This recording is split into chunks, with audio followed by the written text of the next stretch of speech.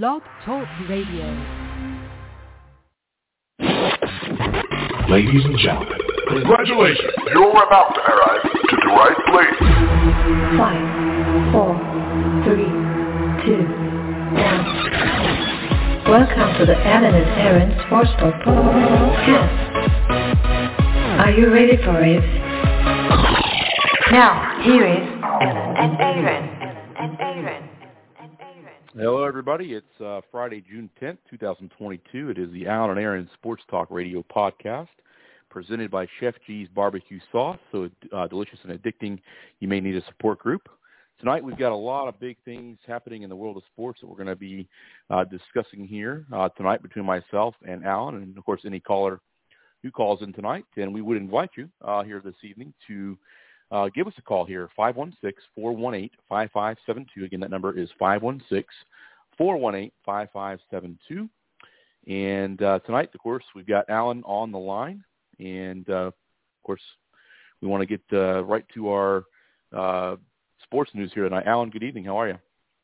I'm doing fantastic. Thanks for asking. How about yourself? Doing really well. Another week in the books. And, of course, once a week, we meet for this program, and a lot of things do happen over the course of 7 days, and a lot of news to get to here tonight. We're going to talk a little bit tonight about both the NHL playoffs and then, of course, the NBA finals, both coming to a head here very shortly. Of course, NBA finals are in Game 4 here tonight, and presently, at last glance, Golden State has a 23-18 lead in the first quarter with about 2 minutes or so left in the first quarter. And, of course, last night you had the Lightning, who had been at one point down 2-0. They came back and won. I believe they scored 2 goals in the last 2 minutes of that game last night to take a 3-2 lead. So we're going to talk about both of those series going on. We've got some Major League Baseball news, another manager bites the dust.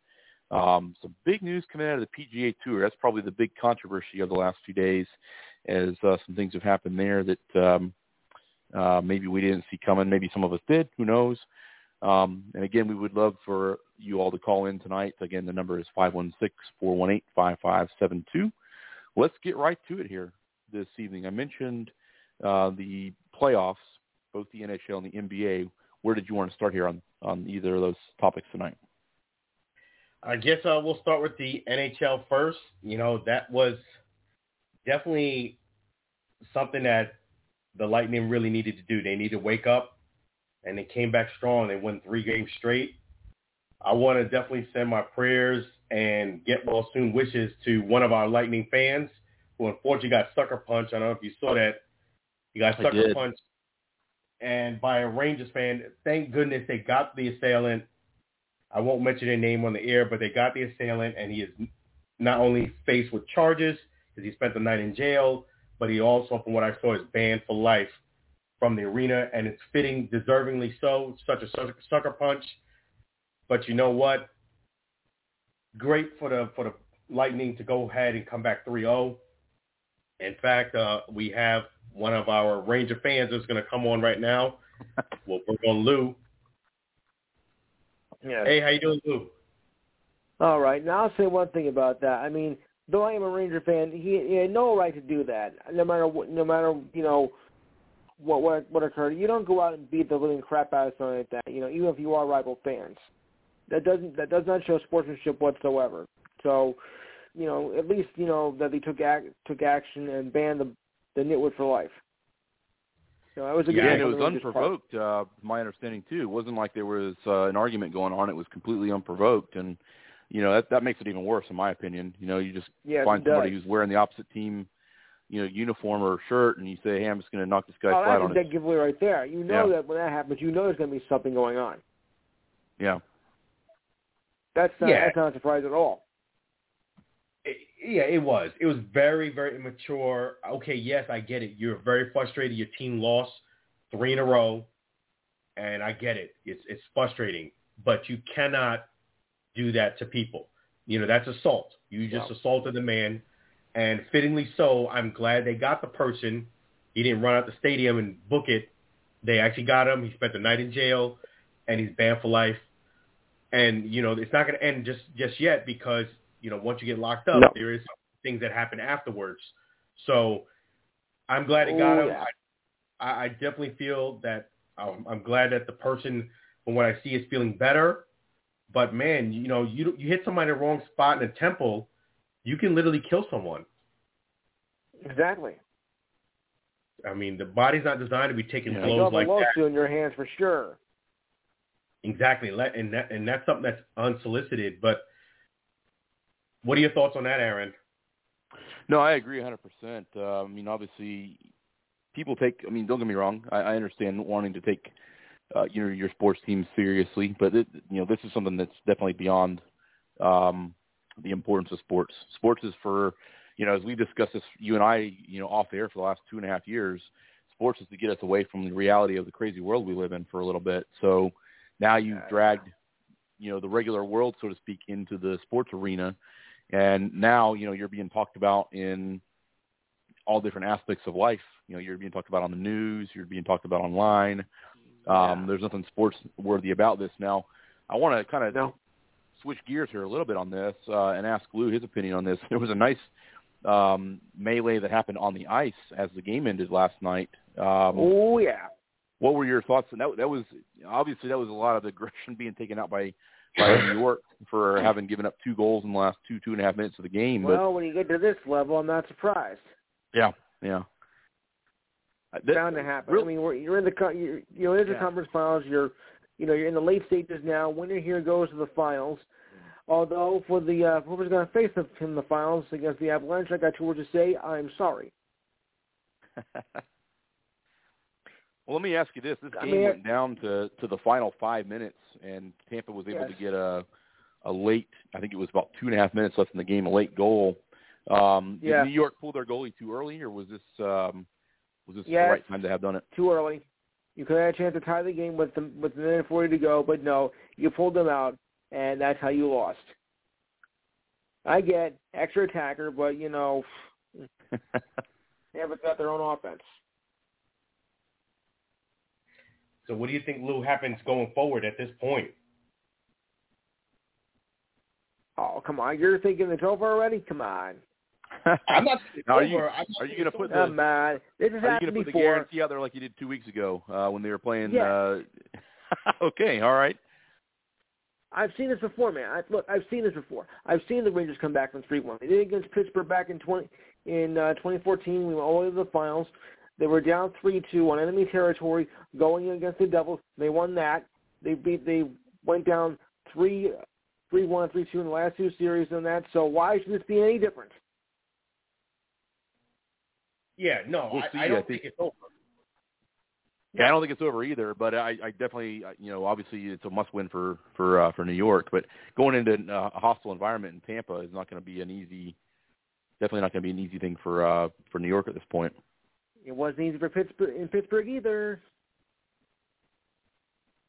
Man, they should have had you at the stadium. How come you didn't go to the game?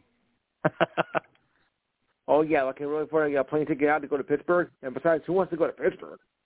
Yeah. Maybe a Steelers game if you're throwing something in, but other than that, I don't think I want to go to Pittsburgh. No, I agree with you. I don't think the series is over. I think the Lightning need to do what they need to do to close the series out because the Rangers are dangerous. They obviously both especially teams when you're down. Yeah, and the Rangers have proved that they can come down 3-2, which they did in the last series. So the Lightning got to come out with a vengeance and do their very best to win this game. The fans got to come out if they want to win and close out the series. Yeah. And make sure you leave that guy out of it. He was banned in MSG. He's not banned here in Tampa, so keep that guy away. Put on I don't think he'll be getting out in time to come down to Tampa. So I don't know, but that's put on ATV. That's all you gotta do. Warning: be on the lookout for a schmuck from New York. But yeah, so no, I agree. The series is not over. Lightning still got a long way to go. and it's going to be interesting how the series plays out. But both teams, I got to give them credit. They're fighting tooth and nail. You can tell they really want to win it. Yeah. Let's flip gears here over to the NBA. Obviously, we're in Game 4. It's been kind of a back-and-forth series to this point. Looks like game here, that's for sure. Boston is now, from what I'm seeing here, Boston's up 28-27 with about 10:47 left in the second quarter here. Is this a must-win for Golden State? If they go down 3-1, do they have any chance of coming back? Yes. This is a must-win for Golden State. No, I agree with Lou. I agree. I think if you go down 3-1, as good as the Golden State Warriors are, you go down 3-1 against this Celtics team, which is a very, very good team, the series is over. You're not coming back and winning 3 games against the Celtics. I mean, I can say that with confidence because the Celtics do have a bigger team, and they got guys that have a nice combination of veterans and also rookies. I just don't see it happening. This is a must-win. If the Warriors do not win this game tonight, in my view, the series is over. Yes. What are your thoughts, Aaron? Yeah, I think it'd be really hard. I mean, look, throwing out there the experience part of it, though, Golden State's obviously been in the NBA Finals many, 5 or 6 times in the last 6 years, or 7 years, what have you. So it's going to be very challenging to come back. You can't make mistakes, if any at all. When you're down 3-1, you don't have anything to lose. You can't lose at that point. So that does make things, considerably more challenging. And, this is kind of like I'm not making the comparison directly between Boston and the 2003-2004 Pistons, but, you think of what the Lakers were in the early to mid-2000s with that great talent they had there and playing against Detroit. And then you have Boston who, battled through the playoffs this year on the Eastern Conference side of things, and you're playing a team that's been there many times in the past, and a lot of people would potentially make that comparison, maybe not to the same degree, but that Boston kind of is playing the role.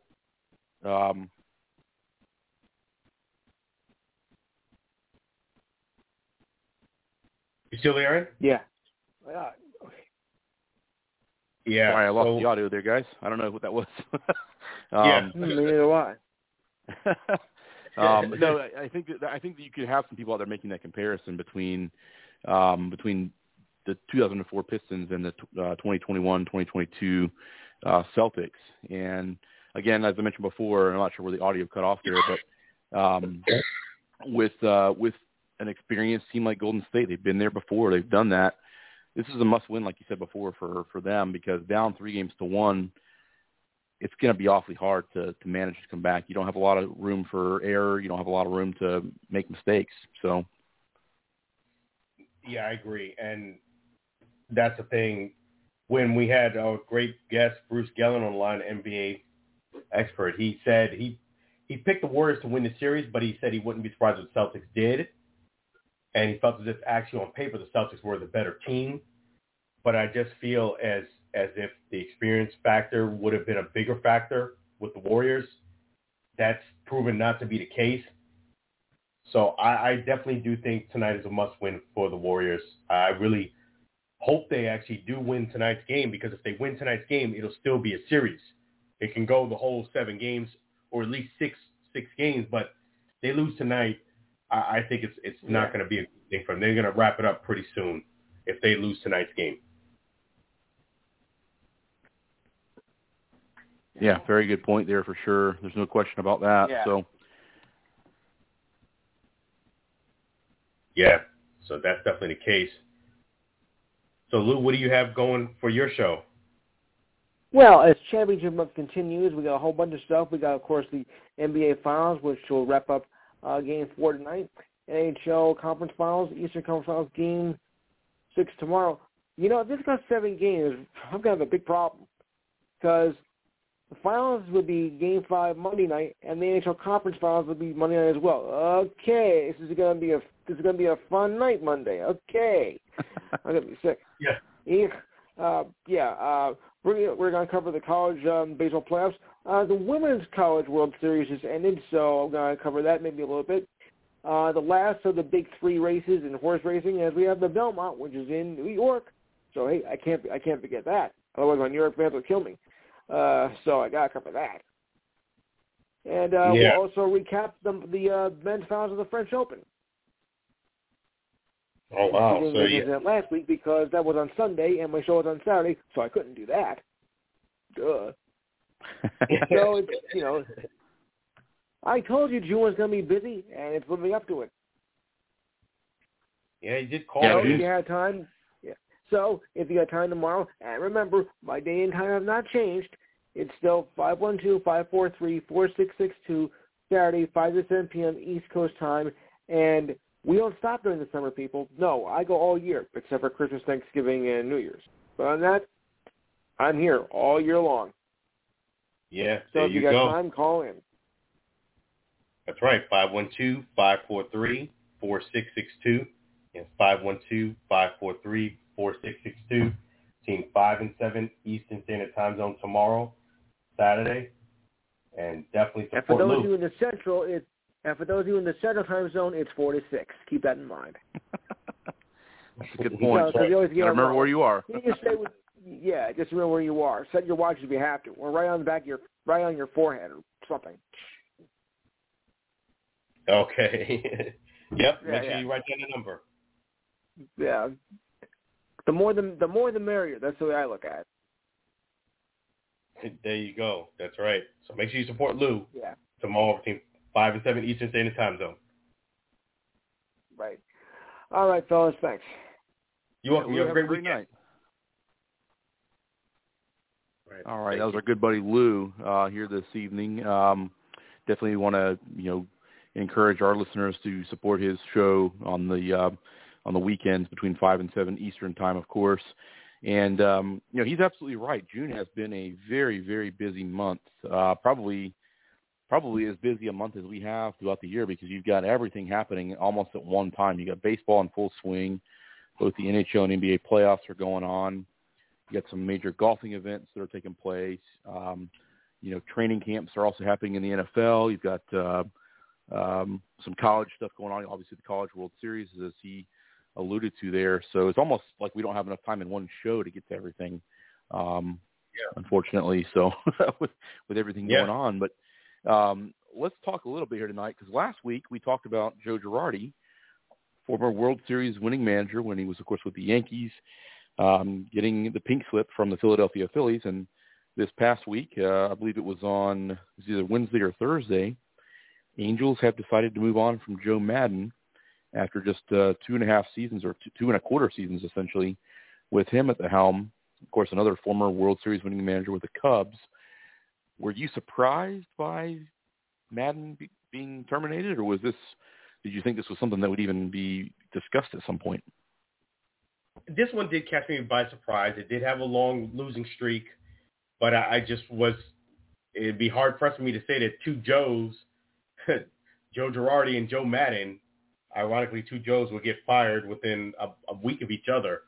So it did catch me by surprise, just because, yes, they weren't doing so great with the losing streak.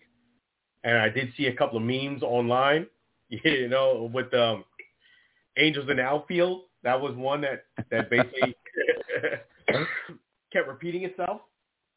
Yeah. But I still didn't think they would actually fire Joe Maddon. Very good manager. These things do happen. But it was a shock to me. This one was a surprise to me. Joe Girardi was not. What are your thoughts? Well, I mean, here's the thing. You go back to Girardi a week ago, and the Phillies, obviously both these teams are in the top 5 payroll-wise. A lot of high expectations in both places. And you look at what the Phillies did, and then what they've done since. They haven't lost a game since they fired Joe Girardi. They've won like 7 in a row, I believe is what it is at now. They won 7 in a row, and tonight they're playing. Let's see here. Let me find the scores here. Tonight they're beating Arizona 6-5 in the 7th inning, so they very well may reach their 8th win in a row. On the other side, the Angels finally just won a game for the first time in like almost 2.5 weeks. They had lost either 14 or 15 games in a row. So I think it's a thing where ownership and management probably felt like Joe Maddon lost the clubhouse. They had kind of players had done things on their own volition, on their own terms. They weren't getting the discipline they needed. And that's a big part of the game. You talk about 162 game schedule plus the 6 weeks of spring training typically. And then if you get to the playoffs, everything that goes on with that. And I think they just felt like spur of the moment thing. And this is Artie Moreno, though, the owner of the Angels. This is him saying, look, no one is immune to being, not on the firing line here at this point. Anybody, we can make moves if we need to. And this is a big move because, you have two of the best players in the sport on that club. Mike Trout, who, deserves, in my opinion, if he's on a good team, deserves a chance to play for a World Series title. And then you got Shohei Ohtani, who is the best hitting pitcher literally since Babe Ruth. I mean, we're talking 100-year difference between those two guys as far as the time they played in. And, they're on a team that can't seem to get things right, even though they spend a lot of money to try and do so. So I think Joe Maddon is probably more likely to manage again immediately than Joe Girardi, who might take a year or two off and go into the broadcast booth. Maddon, I think, would be a good fit potentially in Philadelphia. They're going to probably need a manager after this season. But I'll tell you what, how quickly things change in baseball. You go back 2 weeks ago when we were talking, and things looked a lot different than they do right now. And here we are 2 weeks later, and, so many things have changed in that 2 week period. So baseball is a game where sometimes can change very drastically in a very, very short period of time, and they have just proven that. Yeah, they have. And, things are turning around. And, like you said, the Phillies are starting to do a lot better, starting to turn things around. 7 out of the last 10. And hopefully the Angels will do the same. The team will turn around. Interesting about the Angels, they're actually in second place in their division. They're 9 games behind, but they're second place, even with all the losses. So they still have time. Sometimes these firings are just, as you mentioned, because the manager may have lost the clubhouse, and maybe the team needs a spark. So I do agree that if you're not happy with the manager, you make the change sooner than later because you have time to go ahead and change things around. Yeah, it is one of those things where I wouldn't call it desperation. I would say it's strategic. You want to, and we've seen this happen before. Guy gets canned in the first 2-3 months of the season, and a lot of things can change. You can salvage a season in 2 months. You can salvage it in 3 months too. So it is possible. It's not the way you would have planned it, but sometimes you have to go off the script a little bit and change things up. And you look at the division leads right now, and I've kind of thrown this out there a couple times. Not that anything has changed too much yet, but you go back probably 3 weeks ago, and Atlanta was 10.5, 11 games out of first place in the East. They've reeled off 8 in a row, and they're about to win their 9th here in a row tonight. And they're still 6.5 back, but the Mets are starting to kind of come back down to earth a little bit there in the East. And, the Phillies are right there too. They're a win away from being right at 500. So they've got things heading in the right direction. And then you start to kind of look over. NL Central right now is not looking too good. Every team in that division has lost at least 2 games in a row. Milwaukee, who's leading the division, is at 6 in a row lost. They're a half game ahead of St. Louis. Get out west, and the Dodgers are kind of pulling away, or they should be pulling away with the Western National League there. And then, the Yankees have played really solid all year long. They actually have the best record in baseball by a pretty good stretch here. They're 41-16. Tampa is 7 games behind right now. But both Toronto and Boston are starting to play a little bit better ball, so that's kind of interesting. And then you've got Minnesota and Cleveland 1-2 in the Central, and then out west, as you mentioned, it's odd that you lost 16 in your last 17 games or 15 in your last 16, and you're somehow in second place in the AL West with the Astros playing really well right now. So we'll see how things change. I wouldn't expect it to necessarily stay this way the rest of the year, but pretty good division leaders. These are mostly the teams that we had predicted or projected to be at the top when we started the season 2 months ago. Exactly, and they're holding true, and definitely got to give props to the Yankees. They're clicking on all cylinders and they're doing their thing. As you mentioned, they got the best record in baseball. But things can change. You got to keep winning. The Braves are starting to catch up a little bit to the Mets, so you got to keep your eye on that. And the Guardians are starting to hang in there too. So things are starting to change a bit in Major League Baseball. That's a good thing about baseball is that, like you said, there's games left to be played, and if you do make a managerial move, it sparks a team, you can catch up a lot of ground quickly. Yeah, and you'd be surprised how different a clubhouse can be when you have somebody leading the clubhouse that is in your corner. What I mean by that is, oftentimes the manager is kind of like a cheerleader. They're in the dugout, they're rooting for you. They're trying to encourage you. And sometimes it's not that that a manager has lost the clubhouse because they weren't doing those things. It's that everything they tried just didn't pull through. The players just didn't hear it. They didn't grasp it enough. And the other thing I would say too, and this is the difference between starting off kind of slow and cold and then slowly heating up, is a manager who basically says, look, we are too good a team to be playing as poorly as we are. You guys know you're better than we've been playing. And it's just going to take a couple of games for us to kind of get our feet underneath us. And then suddenly things turn around. And that's what Brian Snitker has done in Atlanta. And, they've reeled off 8 in a row, about to be 9 in a row. If they can hold on and get these last, looks like 5 outs here tonight, they'll be right there as well. And, I put them in a high spot because, again, you come off winning a World Series. You have probably a better team on paper this year than you did last year, even when the season ended. They should be right back in the same spot late in the season again. Yeah, it should be interesting to see. If you got more talent in your bust than the other team, usually when the season starts playing along, it usually folds out that way. That team usually has a lot more wins, but it should be interesting to see going forward.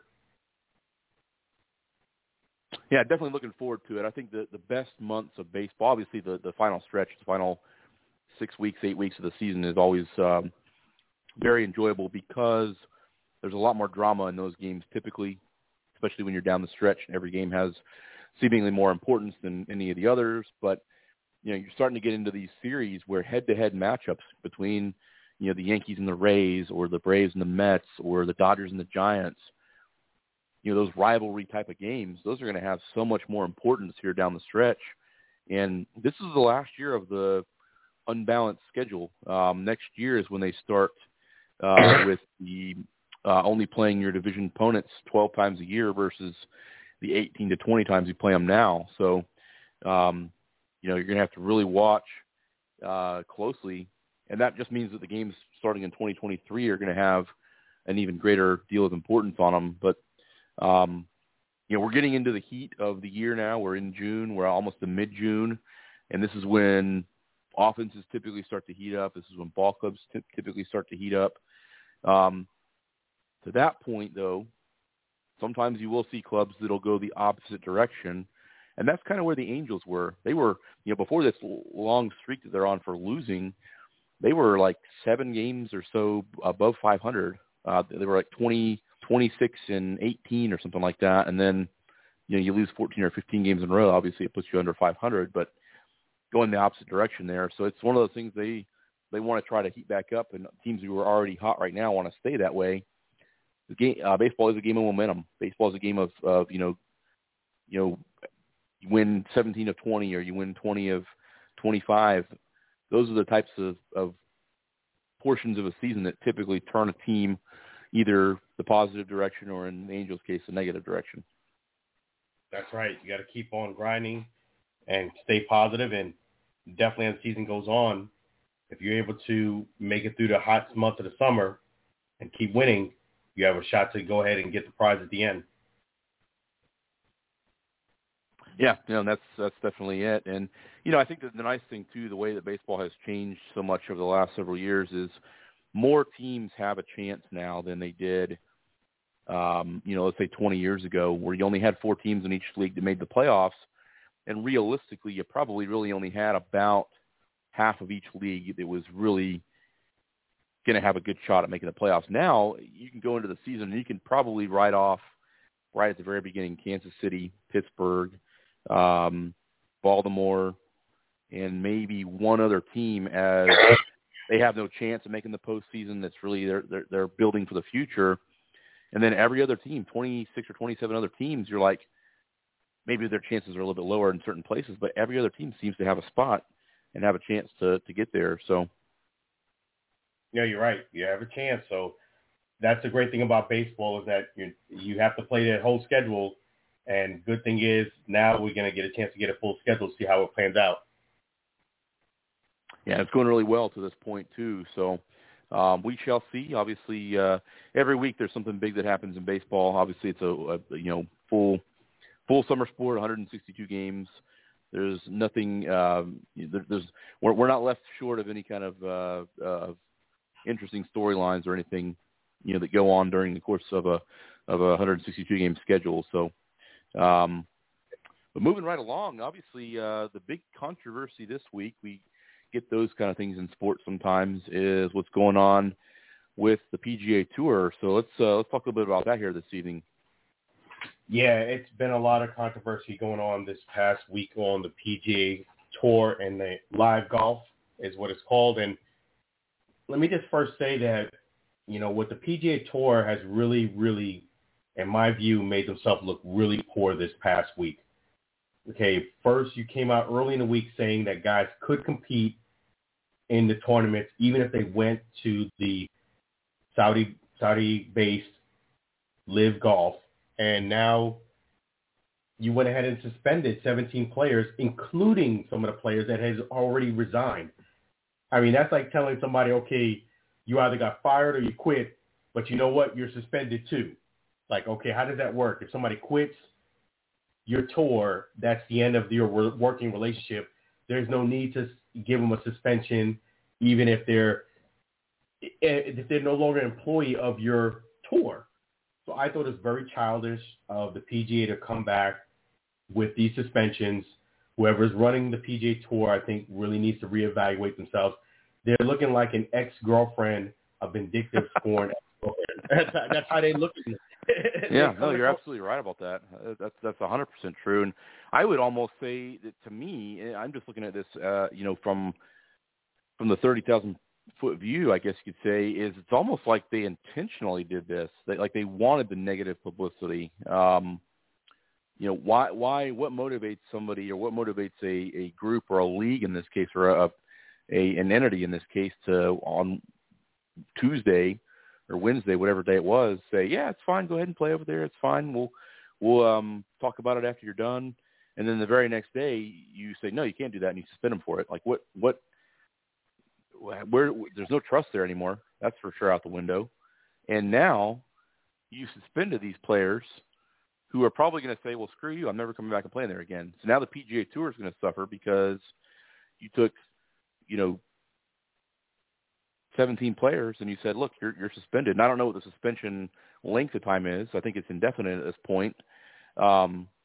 These guys are probably saying to themselves, well, I don't care. I'm making a lot more money going where I'm going. So there's a couple different ways to look at it. I know we kind of talked about some of this off air. I just can't for the life of me understand where they're coming from. It's like, kind of like what you were saying before. It's vindictive, or whatever you want to call it. It definitely is not on the surface, at least, what it should have been. So, yeah, and that's what I look at it is, and not only that, you did what you shouldn't do in business, and what that is you burnt your bridge. Because a lot of the players, if you listen to their interviews, they still wanted to keep the door open. They were actually playing their politics prior to the suspension being sanctioned. Even the ones that resigned said, I hope things do change over there so that we can do both. And the way the schedule is made for LIV Golf, it didn't conflict with the PGA Tour. So if the PGA Tour had just kind of kept things cordial, they would at least had the option of bringing the guys back maybe in the future.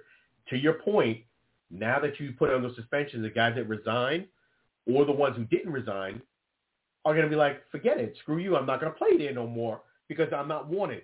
And I can't blame them because they're probably like, well, I'm getting paid more money here anyway. Why would I want to come back there anyway? You understand? So Yeah. Now there's more heat on the PGA Tour to build viewership because, let me be frank with you, they took a big major hit this week.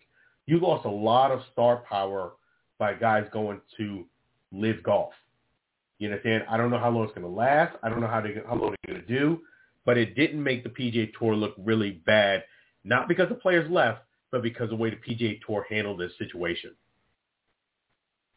Yeah, I think that they just basically, you're losing some guys to go over there, and that's going to happen. And you mentioned before, too, the fact is a lot of these guys left the door open. Now they're going to basically say no, but here's the thing that is just mind-boggling to me. So now you have basically said, no, we don't want you back anyways. And so you've sabotaged your own brand at this point. What is wrong with, and I don't know if there's something contractually that these players did that did not allow them or was conflicting with them going over there. That's something I have to read between the lines on, I suppose. But, to on one hand say it's all right, and then the next day say it's not, and then like a crybaby, basically, you're saying no, you're suspended. I don't see anywhere in there where that helped out the PGA one bit. In fact, I would say it was counterproductive because if you just left things alone, some of these guys are going to want to come back. Some of these guys might want to play part-time here, part-time there. But to me, here's what's probably going to happen now. You're going to see a few other guys that I think are going to say, you know what, I don't stand for what the PGA Tour is doing, and they're going to jump and go over there too. So I think they're going to lose more. And I think some of the sponsors are probably going to be pretty upset about it because obviously sponsors are going to, lose money for the fewer viewership they're going to have. So you may see some major sponsors that pull out of this as well. Yeah, the PGA Tour really did a poor thing. They should have left well enough alone. That suspension was ridiculous. Okay? You suspended DJ and quite a few guys. Kevin Na, I read his whole resignation letter. He put it on the internet. I read it. And line by line, word for word. He, again, reluctantly resigned, but he did resign, and then you're going to go ahead and suspend him. That is very childish. You burnt your bridge. And to your point, the PGA Tour is really reeling because you could lose sponsorship. Your brand is in jeopardy now because of the way you handle it. You should have just left it alone. The guys could come back, try to work on your product, and now you're in a situation where you had to compete. I love what LIV Golf response was. It was about 2 paragraphs right after suspension was given out. They put a 2-paragraph response saying that this was vindictive and it was really childish, and it really was. And I agree with LIV Golf. It was really childish what the PGA Tour did. They really hurt their brand. They hurt their sponsorships. And look, if you're the PGA Tour, you're in a situation where you had a monopoly for a very, very long time. Now there's a new kid on the block, and you got to step up the game and compete. You got to compete. Just like the players got to compete, now you're in a position where you're going to have to compete. Now, the story within the story on this, and I mentioned this to you off air, I believe it was yesterday, and I talked a little bit more about it earlier before we came on the air tonight, is my favorite player in golf right now, and has been for 20 years, has been Phil Mickelson. Love left-handed golfers. It's a rare thing to see. There's not a whole lot of them out there. Bubba Watson's another big one as well. Earlier this year, Phil Mickelson was actually criticized for some comments he made about the Saudis. And he ended up, after he was criticized for it, kind of walking some of those comments back after he lost one of his sponsors. And where I see him being very hypocritical now is now he's going to go play over in that direction. And to me, it seems like, and you mentioned this too, it seems like, okay, putting money over principles. I know he's going to get a lot of money to go over there, but it just seems like how quickly somebody has turned on what they originally said 3 or 4 months ago in a magazine article that I think was written a year ago, something that had happened a while back. And I'm not afraid to be critical of even somebody that I'm a fan of. In this case, I definitely feel like he definitely did the wrong thing, and he's probably one of the bigger culprits in all this. And maybe this is to some degree the PGA Tour taking out their dissatisfaction with Phil being a part of this on the rest of the players that decided to go over along with him. Yeah, and to your point for Phil, yes, I'm going to say it. Phil is, throughout this whole process, even prior to him signing this agreement, has been a hypocrite. Let's just call it for what it is. He makes comments on certain things, but then he gets offered a boatload of money, and he jumped ship, and that's what he did. He jumped ship because he had gotten paid a lot of money. Now, Phil is in a different situation, I would say, than a lot of the guys on tour, being that, number one, he has a little bit longer longevity than some of the players. He's actually been there for 30 years, whereas DJ and them about 20. Not only that, Phil does have, it's been reported, has some gambling debts. So I don't think it's just because he wanted to take a boatload of money and he has a boatload of money. I think he's also had some other things going on too. Now, he's gotten help for those things, which I'm glad to hear, but I do think there's still some things that he has to financially take care of. Having said that, I've seen this before. A lot of players, they say things that are hypocritical.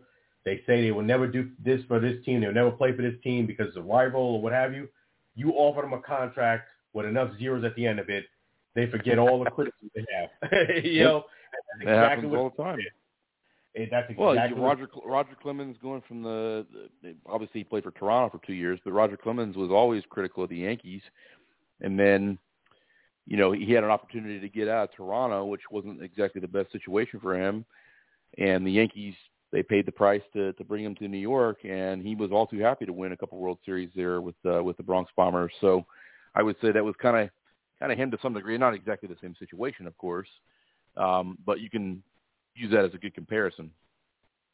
Yeah, and Phil is being, I watched Phil's his first press conference for LIV Golf, and I really, I like Phil, but yeah, Phil was being a little coy and he was being hypocritical. They were asking a lot of questions. None of the questions, I mind you, were about golf. They were all about his decision, and he should have just came out and said, "I'm doing this because they offered me money that I couldn't refuse." But again, and instead he kept saying it was a great opportunity, and it is a great opportunity. It is, but come on, it's a great opportunity because you got paid a lot of money. That's the thing, you know what I'm saying? And one thing I will say though, to a lot of the players' defense, it does seem as if they do have a lighter schedule too. So not only are they getting paid a lot more money, they're actually going to be working a lot less too. That's the dream right there for sure. So more money for less work, yeah, that'd be perfect. Seems like it's usually the other way around. So exactly. And I'll just say on the record that, as I said before, when we talked about before the suspensions, that I don't blame the players for doing what's best for them and their families. If they have this deal, a lot of people criticize, but if you put a contract in front of most people, Tiger Woods is probably one of the rare exceptions. Props to Tiger Woods. He turned down nearly $1 billion not to go to the LIV Golf.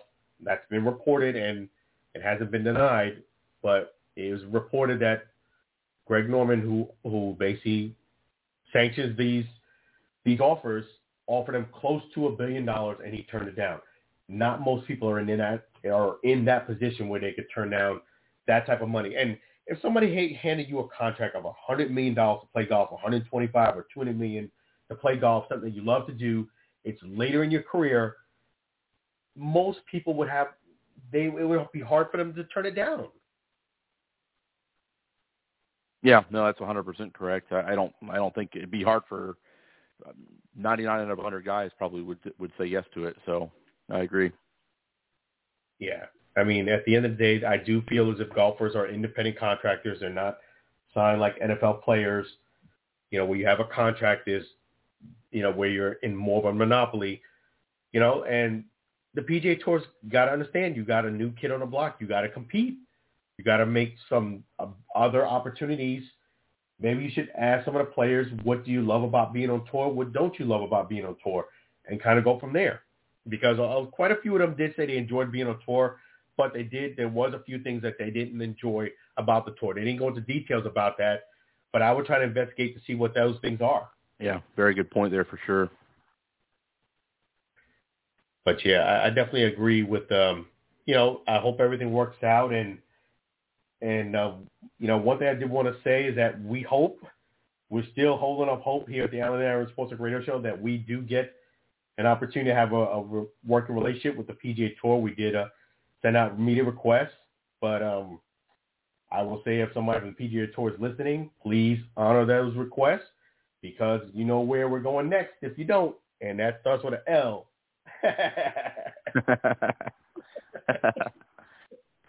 I like it.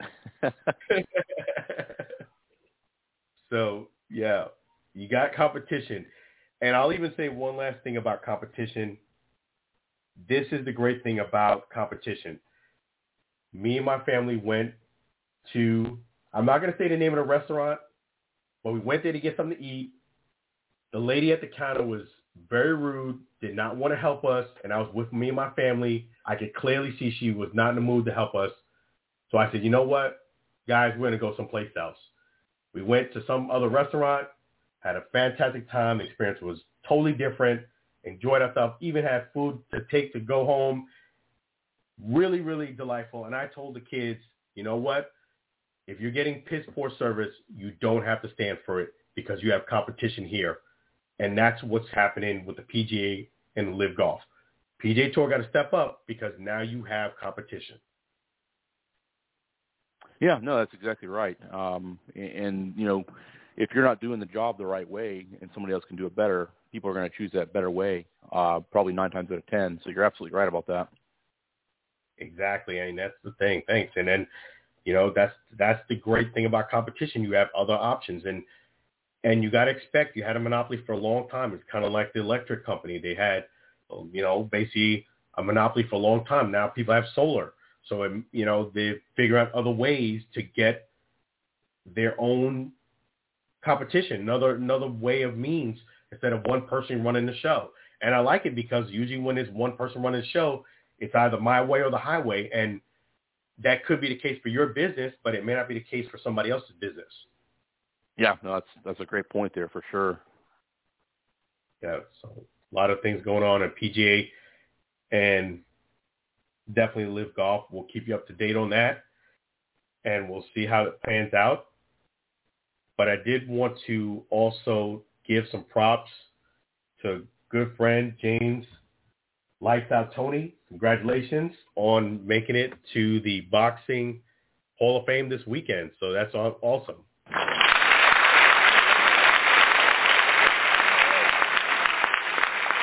Definitely many congratulations there. That's a huge accomplishment for sure. Not an easy thing to accomplish, and a lot of work has to go into being able to do that. So definitely congratulations to him. Yeah, it definitely is hard work. You gotta be great. You gotta have longevity. It takes a lot to make it to the Boxing Hall of Fame, and he made it. And I apologize that I was supposed to be in attendance. That is a fact. I made a promise I was gonna go. This was quite a few months back when I heard about it. I had the itinerary and everything, and I looked at it, all the events that's going on. They have for those who don't know, they have a 5K walk. They have an opportunity for you to meet not just James Toney, but the other Hall of Famers. They have a nice dinner, a private dinner. They even have a parade. It was a lot of scheduled events that you can go to. I looked at it, and it looked all awesome. I was planning to go to all of the events, every one of them, including the 5K.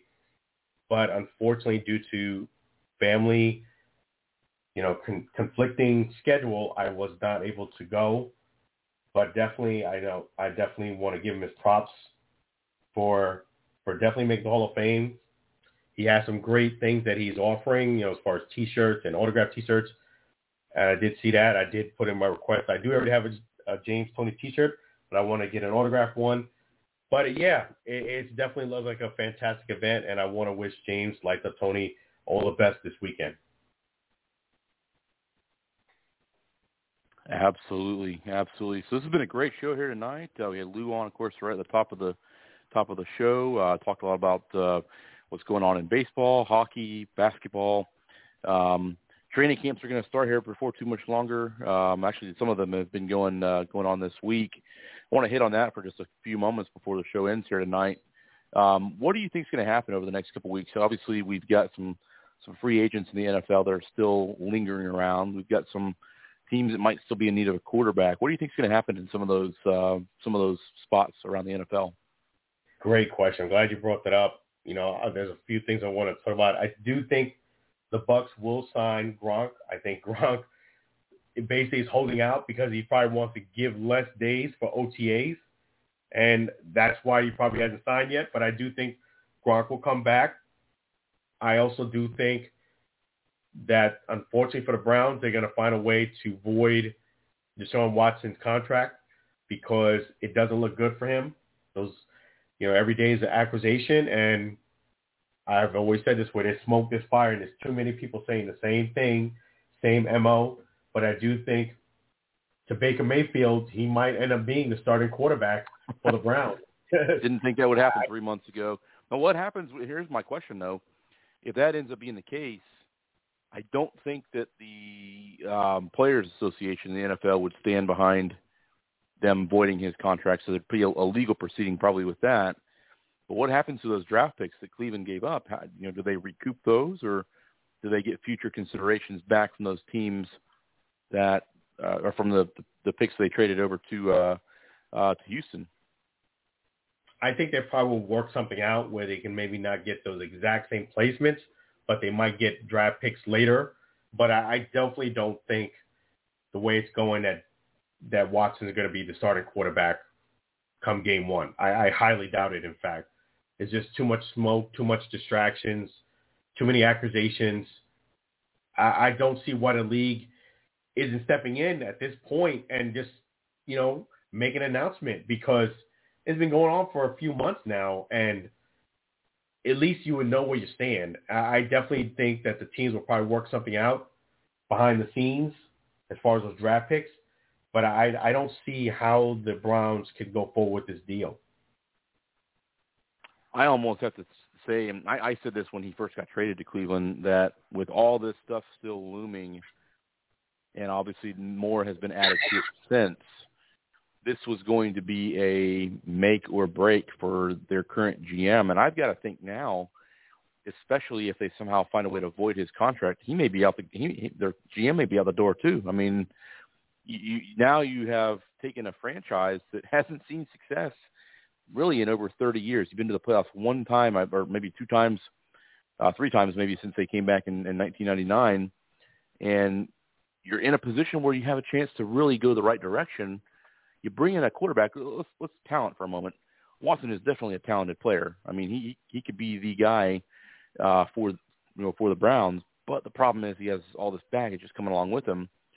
So my point is, kind of talk about putting all your eggs in one basket. You put everything in the lap now of Deshaun Watson. No pun intended, guys. You put everything in his wheelbarrow, if you will. And now you at the very minimum, I don't see him playing in 2022. I see him being suspended for a long time. The other thing that's puzzling to me is the league has suspended guys for 6 games, 8 games, a whole season for a lot less than what Deshaun Watson is being accused of. So to me, it's a little peculiar that the league hasn't stepped in. I would have thought they would have done something last year when all this was going on. And that's the puzzling thing to me, is the NFL seems a little inconsistent in those specific areas. That's something that I find a little bit troubling. I find it troubling too. It's very perplexing how they wouldn't step in at some point. I mean, I did some research on this case, and I looked into it, pretty good, and I don't have the resources that the NFL does, and I already came to my conclusion that, where there's smoke, there's fire, and a lot of people are saying the same thing, is there's enough evidence here, in my view, to see what's going on. And I do believe Deshaun Watson, in my opinion, has crossed many lines in these encounters with these women. I just think that it's really perplexing to me that the league has not stepped in and said anything about it and done anything about this. But as to your point, they have stepped in on issues that were less evidence And I think even not as many issues as Deshaun has. He has 24 and counting. And I just find it perplexing. Not only that, you also had collusion in this, in the fact that some of these things were paid for the team, his prior team, like Texas. So I just don't understand why they're not stepping in and doing anything. I don't know because he's the name.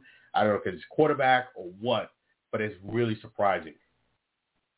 Well, I think this makes Roger Goodell look really bad, and I didn't think it could get much worse for him. I disagree with him on a lot of things over the years, but I'll go back to who was the running back that played for the Vikings. I want to say it was 2014 or 2015, and the accusations were there that he had, I want to say it was his either wife or fiance, he had slapped her around a little bit, elevator. The league actually knew about that video before it came out, and they had already levied their punishment to him prior to the video coming out publicly. And I found that a little bit troubling too. You know, were they trying to keep it under wraps, or like what was the point? So I'm not sure what the league is doing, but it seems to me that there is some inconsistency in some of the things that they go about. And I'll use this as an example. We could debate here with anybody who wants to on the whole Deflategate situation that happened with the Patriots and Tom Brady in, I believe it was 2014 or 2015. I don't know what evidence the league ended up having, but the conclusion that Roger Goodell and his office came to was, he literally said in a statement, paraphrasing a little bit here, in my conclusion, Tom Brady probably, the word probably is a pretty big one in the legal side of things, Tom Brady probably deflated those footballs, and they suspended him for the first 4 games of the season. Well, to me, if you don't have, a full, if you don't have damning evidence, if you will, then it's hard for me to understand why a suspension would be taking place. But again, you suspend a guy for 4 games for something you're pretty sure he did, versus a situation where you have 26 people who are saying the same story. So it seems to me like the league is just taking their time, or maybe they're trying to wait for the right time for it to happen. But it is very, very puzzling how it's taken as long as it has for things to get to the point where they're at now. It really is, and this has gone on for a long time. I mean, over a year and a half. Yeah, and the thing is, it's just getting worse and worse, where more people are, now that he's going to actually start playing and he's got a contract, it seems like people are like, oh no, I'm going to get involved now. And that's the thing. They don't want him to have the power to continue to do this to other women. And if he does play again, he can. He will have the power. So I just think that it's really perplexing how they really didn't have, in my view, a smoking gun against Tom Brady. Yes, they had some circumstantial evidence, and the optics didn't look good. One thing that I would say in Brady's part, that he really should have been more compliant and give them his cell phone, which he didn't. They ended up saying he got lost or what have you. So that does lean to guilt. The league really didn't have as much evidence against Tom Brady, but I think what happened with Tom Brady was, I think it was a bit of haterade.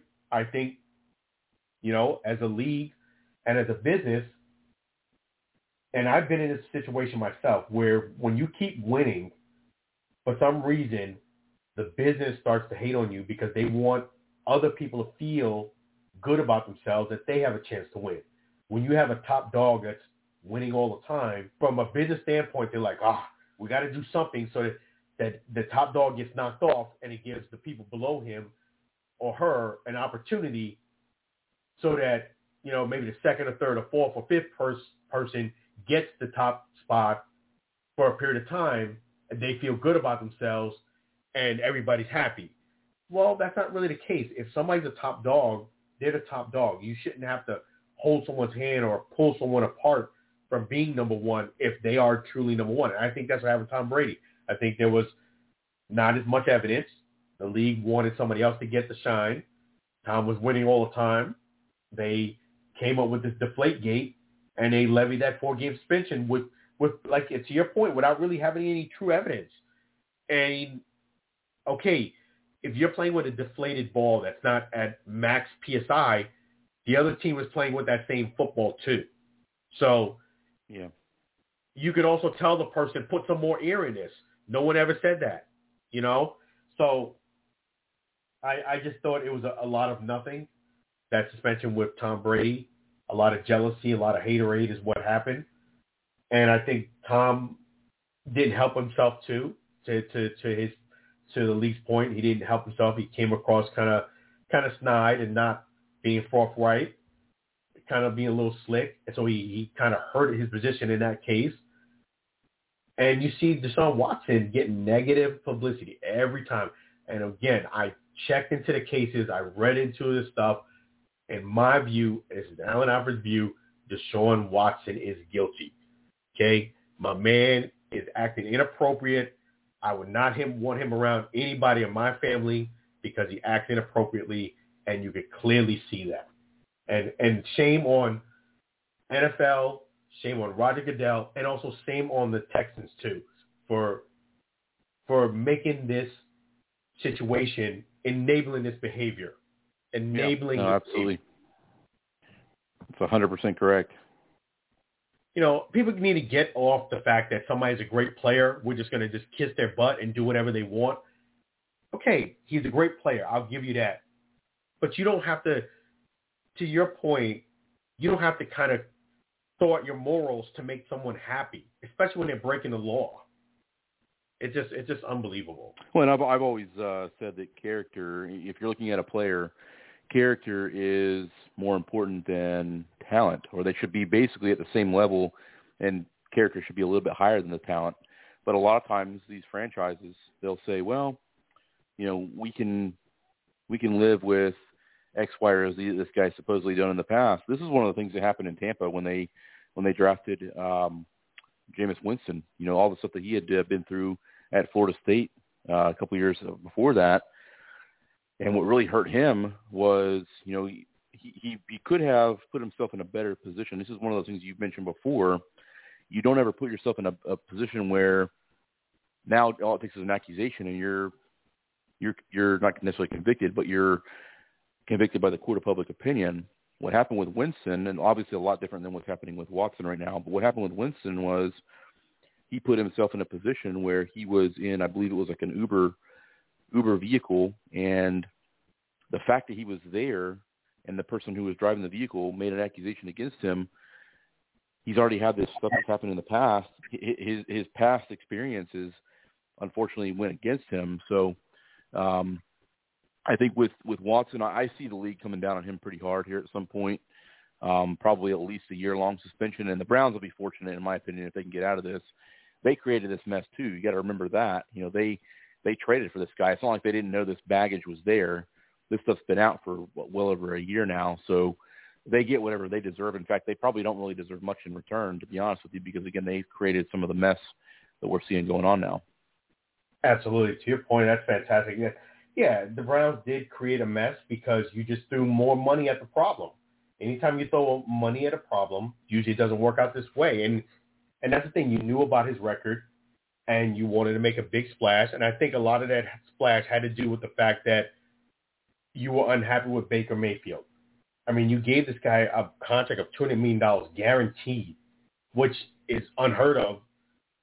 It was all guaranteed. And you can sprain an ankle.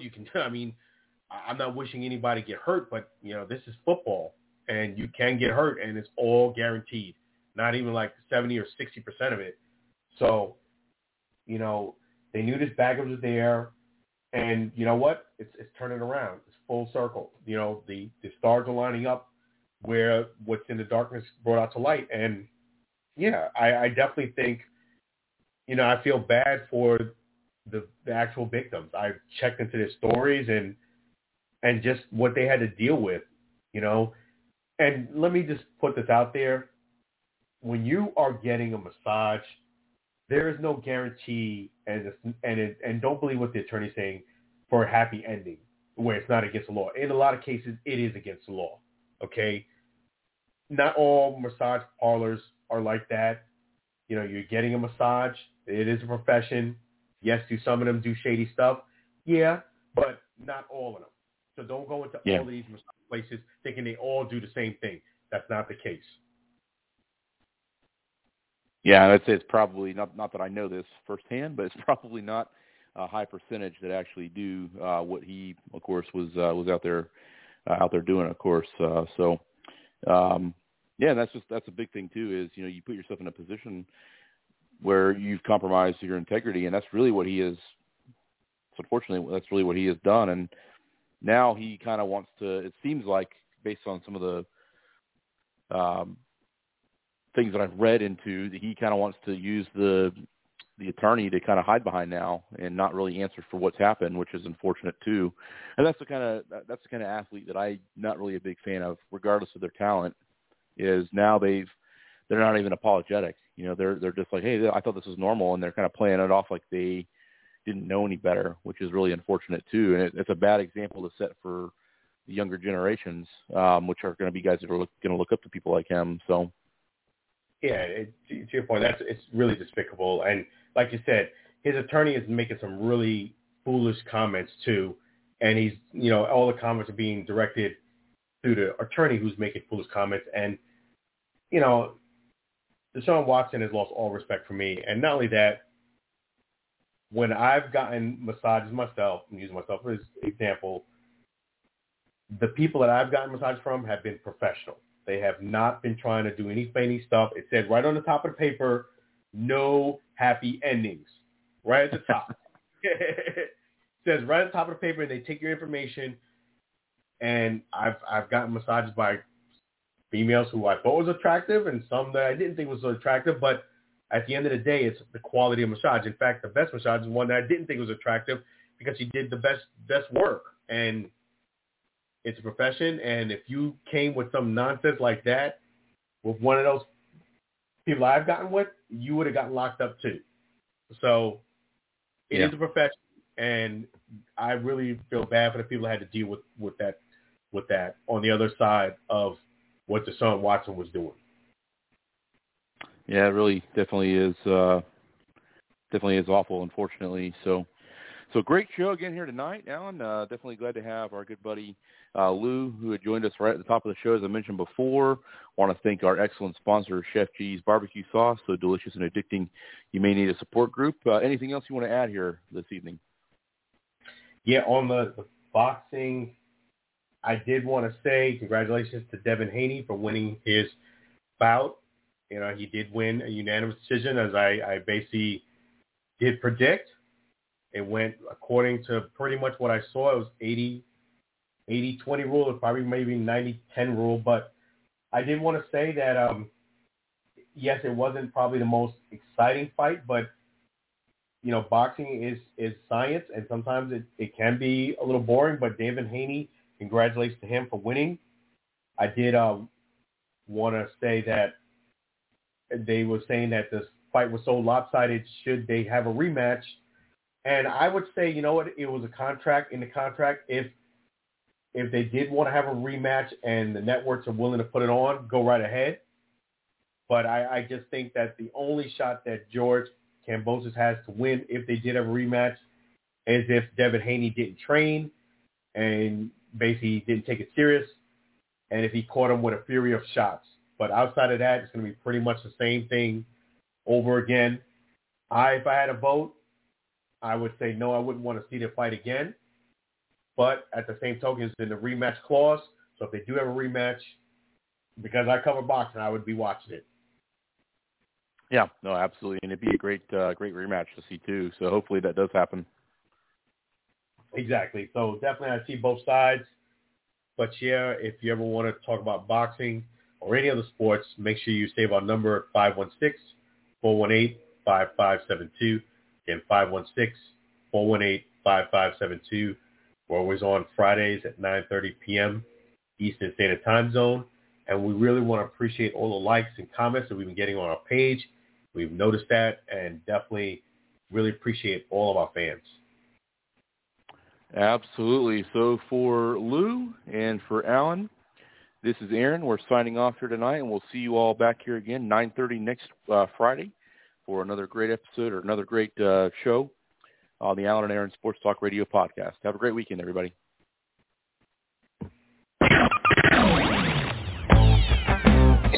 Thank you for listening to the Alan and Aaron Sports Talk podcast. Síganos on your favorite social media platform. Thank you.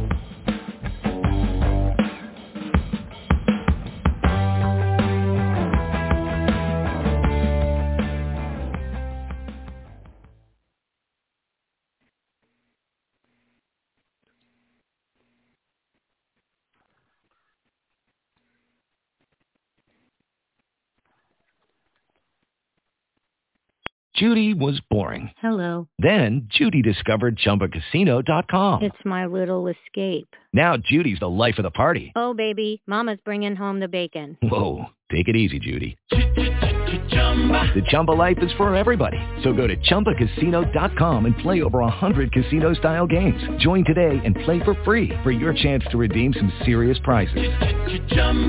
ChumbaCasino.com. No purchase necessary. Void where prohibited by law. 18+ terms and conditions apply. See website for details.